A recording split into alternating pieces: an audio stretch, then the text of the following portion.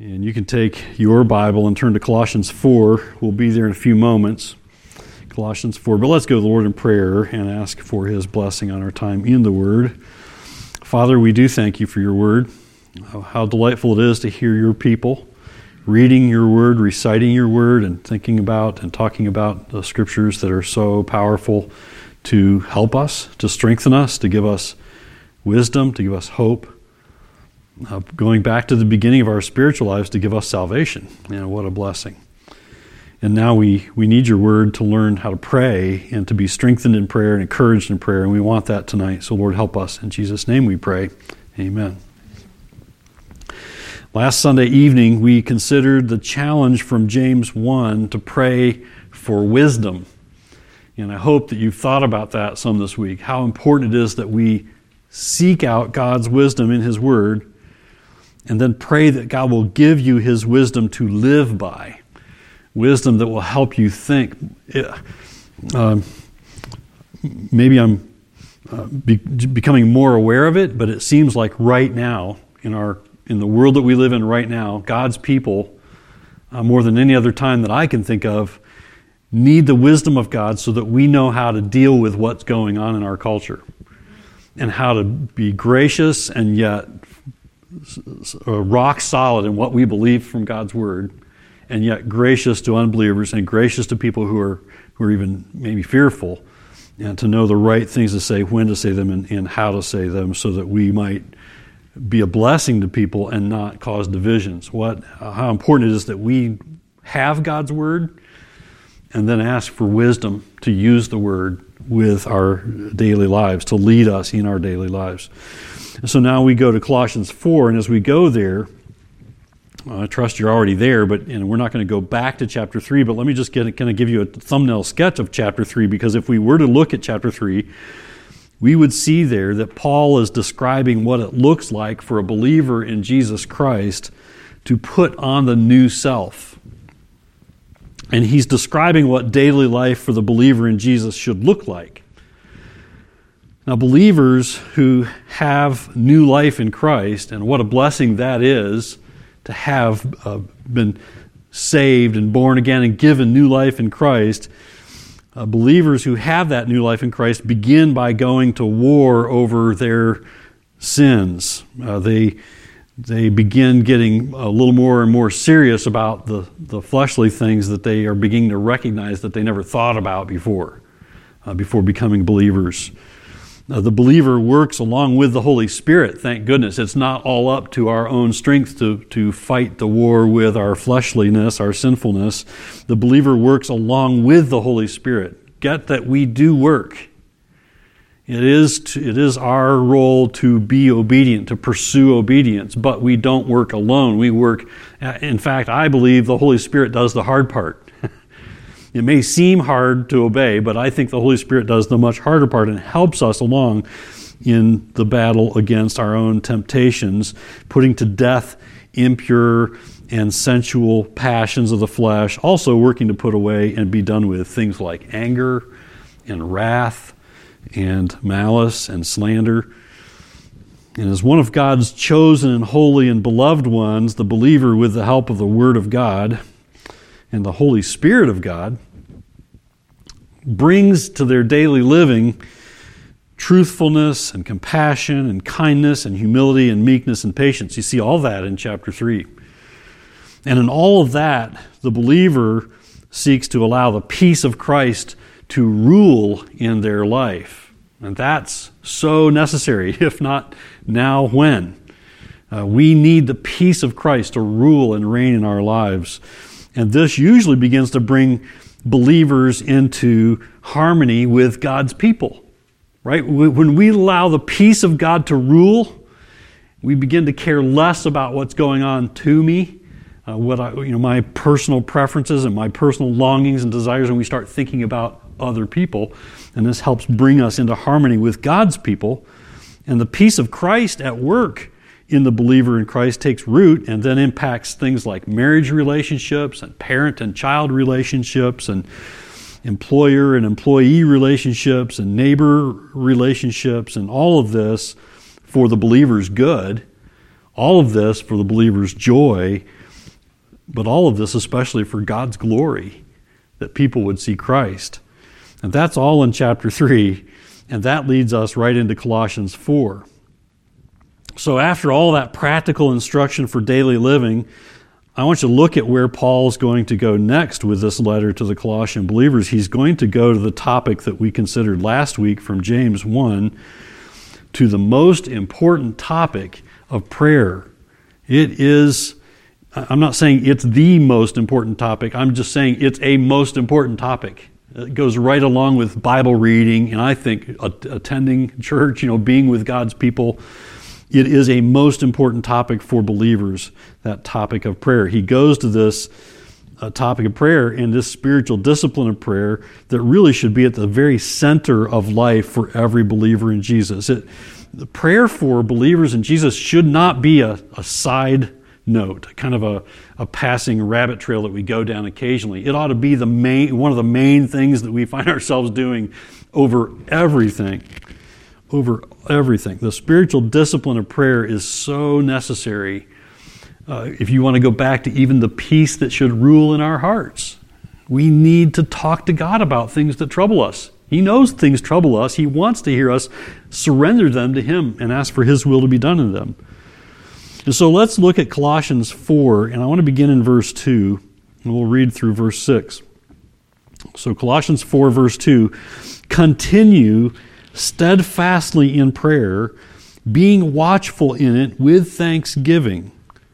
At the same time, pray also for us that God may open to us a door for the word to declare the mystery of Christ, on account of which I am in prison, that I may make it clear, which is how I ought to speak. Walk in wisdom toward outsiders, making the best use of the time. Let your speech always be gracious, seasoned with salt, so that you may know how you ought to answer each person. Now, the Bible makes it clear that the spiritual discipline of prayer should be at the center of life for every believer in Jesus. Now, some might say, is prayer really that important? It needs to be at the center of the life of a believer? Is prayer really that important? Listen to what the Bible says. And I love this. I'll remind you that this is always a good answer if you're trying to witness to someone and help them see the truth, and they want to argue with you about things. It's simply the best thing to do is to say the Bible says, and then read the Bible to them or recite the scriptures to them. Better than your opinion or my opinion any day. The Bible, right? So here's what the Bible says.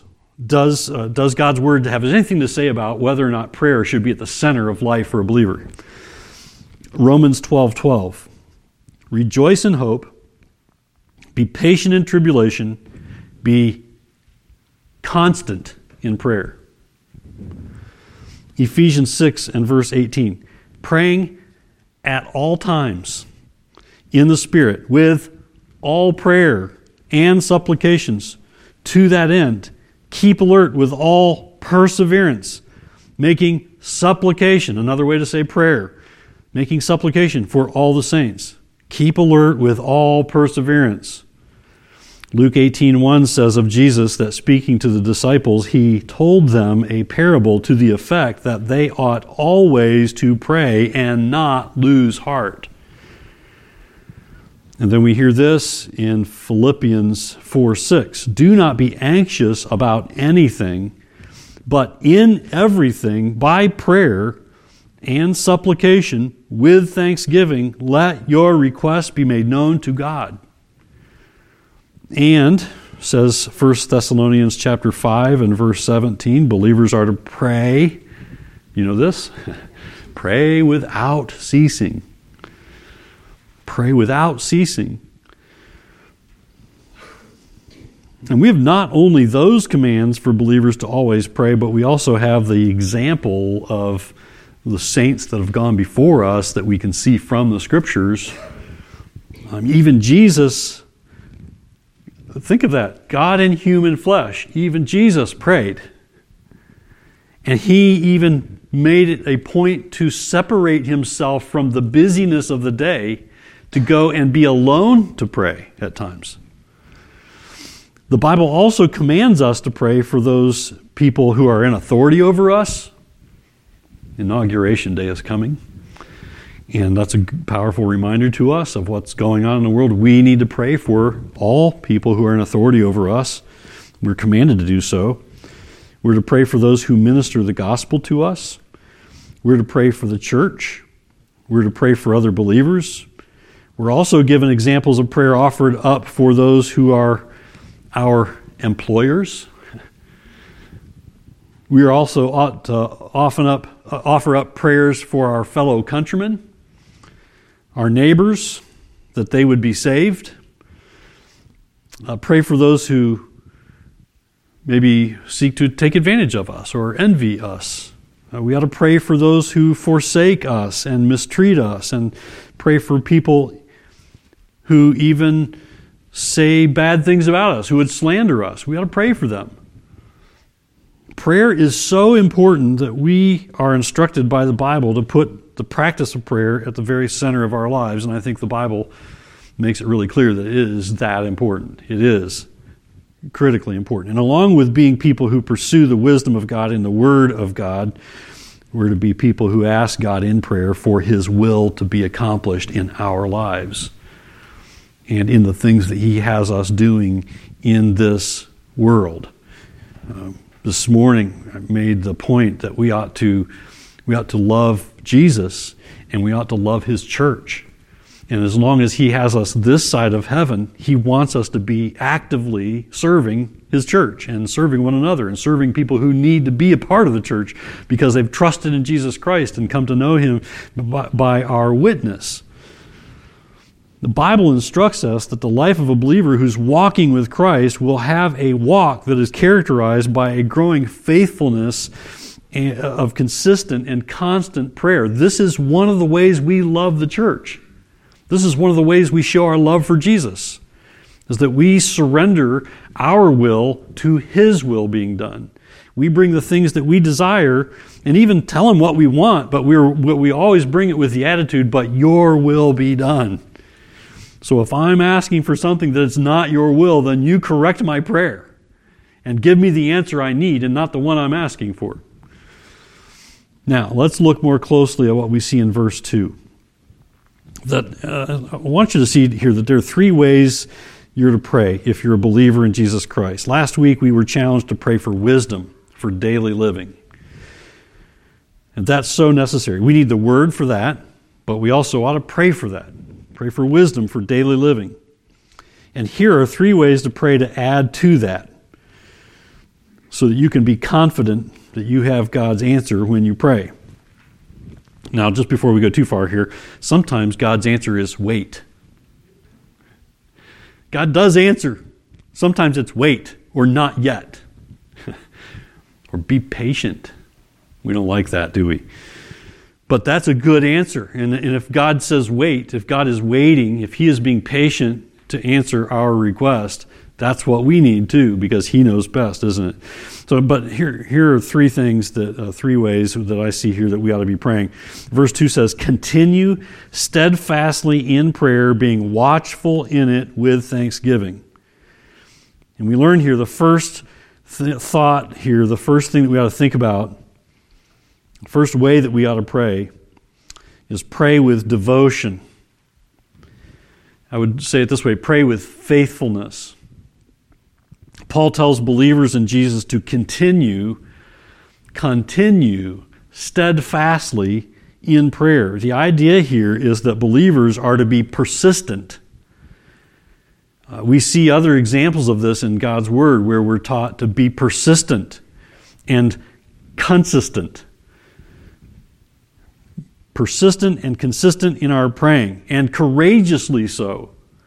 I love to be reminded of this thought, that we speak to the Creator of the universe, who's, the Bible says, and it's a picture for us, it's kind of a word picture for us, so we get the idea of how great God is, whose throne is in heaven, and the earth is His footstool.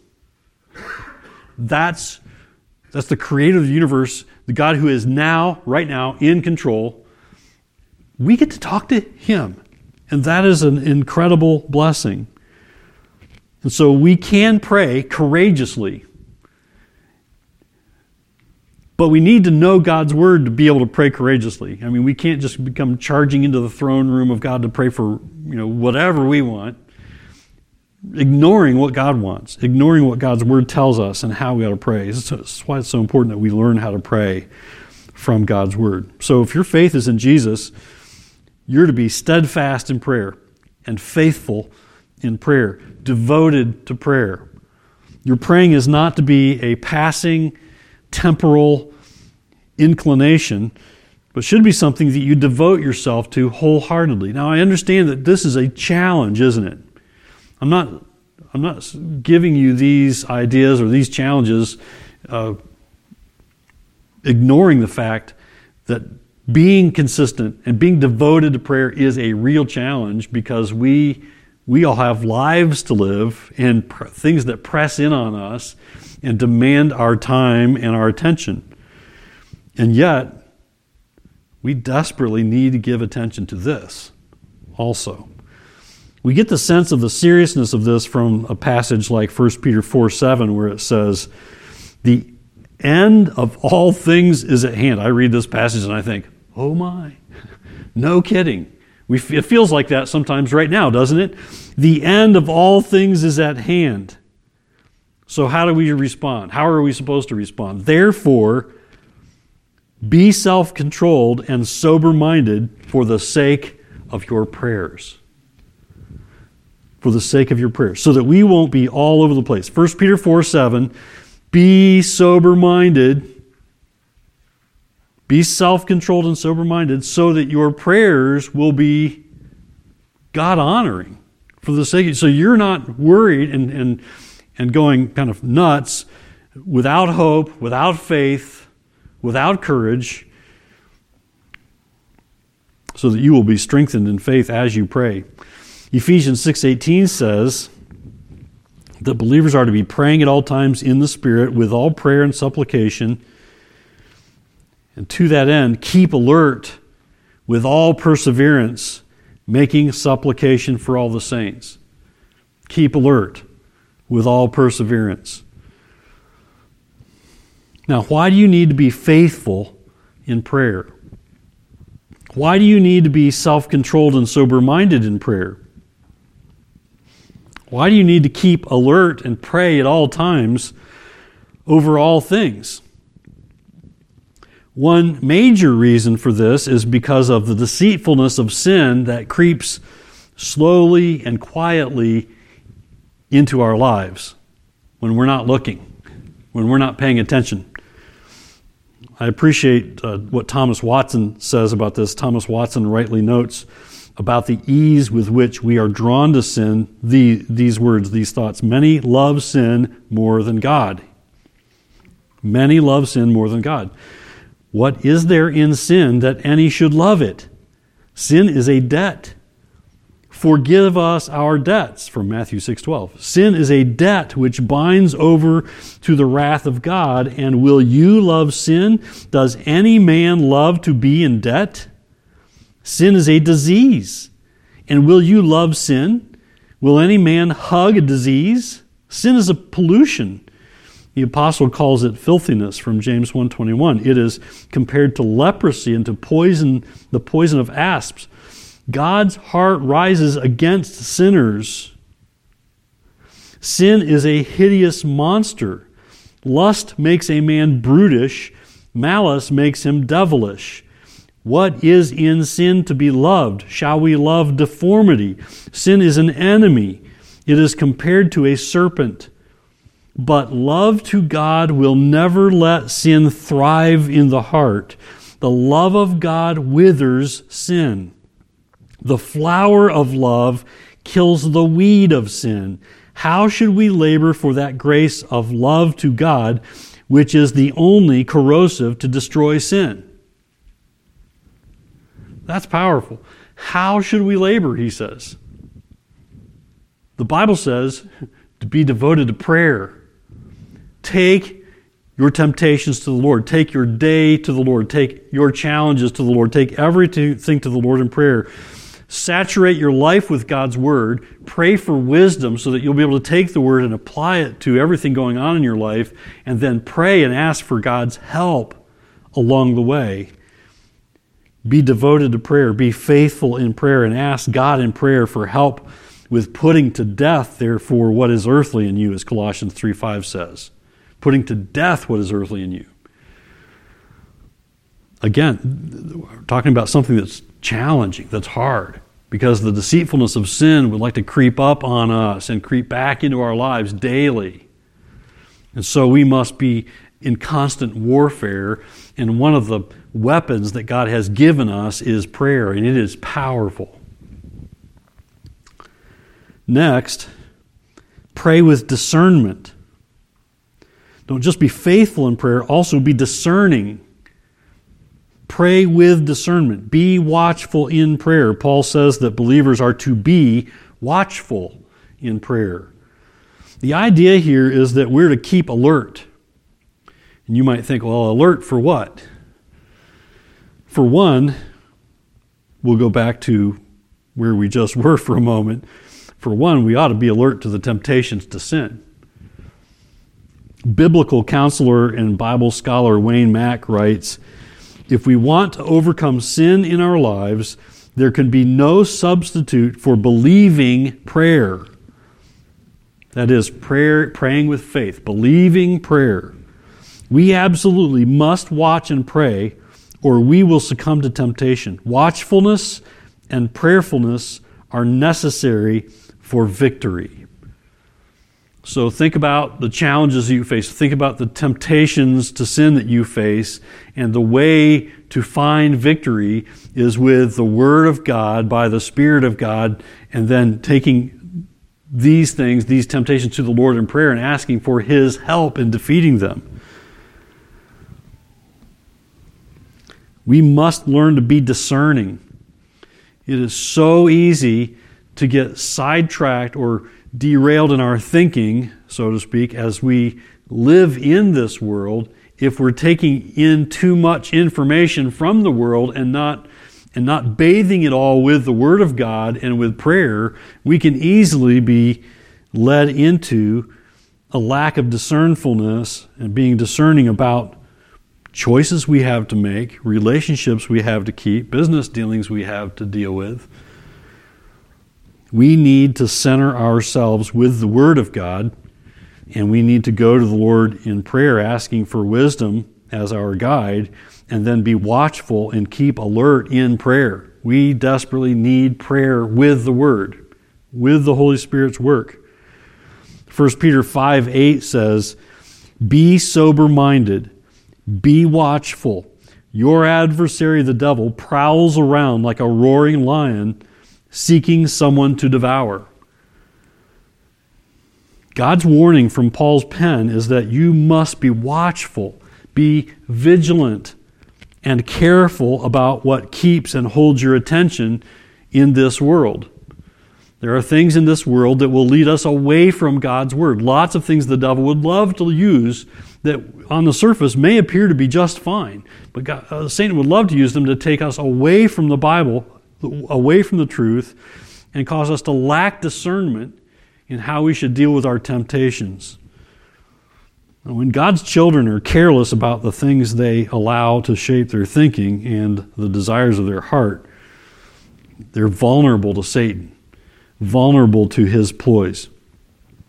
Hebrews chapter 3, verses 12 and 13 speaks to this when it says, take care, brothers, lest there be in any of you an evil, unbelieving heart, leading you to fall away from the living God, but exhort one another every day as long as it is called today, that none of you may be hardened by the deceitfulness of sin. Again and again, repeatedly, we're seeing reminders here why we need God's Word, the Spirit of God working in our hearts, and then humility before God in prayer, asking for His will to be done in our lives, and to deal with our temptations, and to deal with the things that would lead us away from the truth and living in a way that's inconsistent as believers. Be discerning about the world that you live in. The best way to do that is with the Word and prayer. Make prayer your offensive weapon. You might think of the prayer as a defensive weapon, but use it as an offensive weapon. Go to battle over all kinds of temptations that you deal with, all kinds of decisions that you deal with. Use prayer as an offensive weapon against the deceitfulness of Satan. Ephesians 4:22 says it this way, "Put off your old self, which belongs to your former manner of life and is corrupt through deceitful desires." There's that putting off. There's also a putting on, right? We ought to put on the Christ-likeness, put on the obedience, put off those things that would beset us and take us from obedience. Eugene Peterson has written well this. Prayer, he says, prayer, a subversive activity that involves a more or less open act of defiance against any claim by the current regime. When we pray, slowly but surely, not culture, not family, not government, not job, not even the tyrannous self can stand against the quiet power and creative influence of God's sovereignty. Every natural tie of family and race, every willed commitment to person and nation is finally subordinated to the rule of God. That's like that phrase in the Lord's Prayer, your will be done on earth as it is in heaven. We're asking for God's will to be done in our lives. So pray with discernment. Watch your own heart carefully before the Lord in prayer.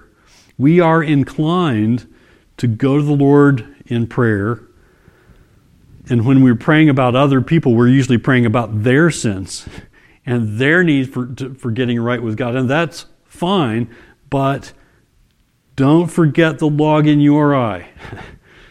Right? Go to God about your own temptations to sin. Be devoted to prayer and be discerning as you pray.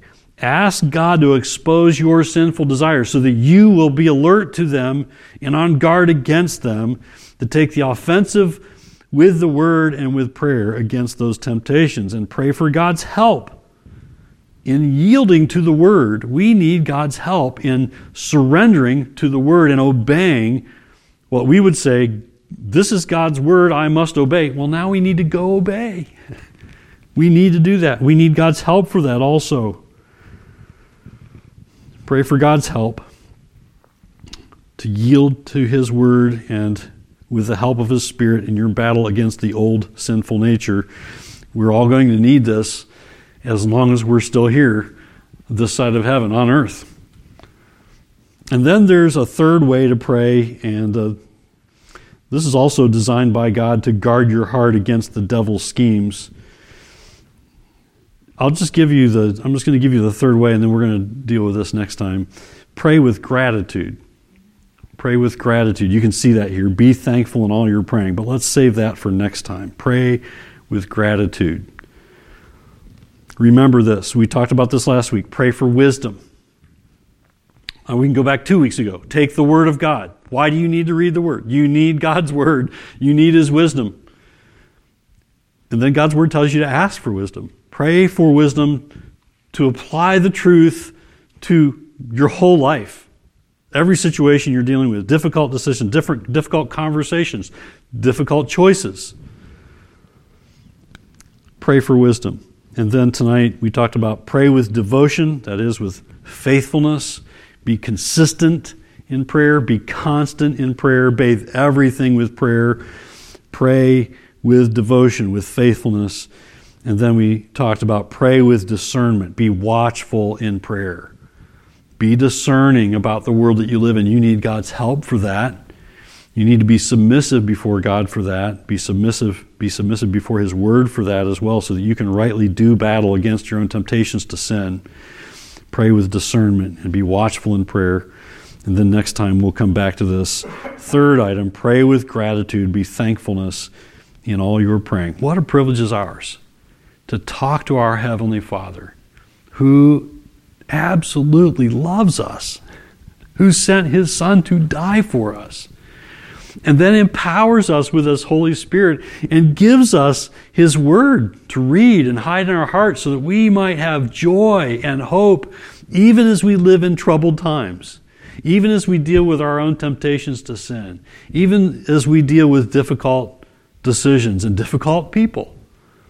We need God's help, and he has given us this precious privilege of prayer. Let's not neglect it. Let's be encouraged to pray even more now. If there's anything, I can't remember who I was talking to recently, whether it was today or yesterday or a few days ago, but I thought, with what's going on in our culture, if God's people aren't burdened with this need to pray now, when will we be?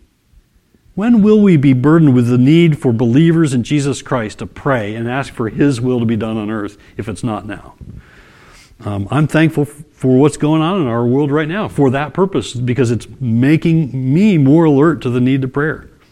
We need prayer. We need to submit our desires to God's desires. We need to submit our thinking to God's thinking. We need to saturate our hearts and minds with his truth and then humble ourselves before the creator of the universe, who is sovereignly in control, and ask for his will to be done in what we're doing in our lives and in what's going on a lot further than we can reach in the world in which we live today.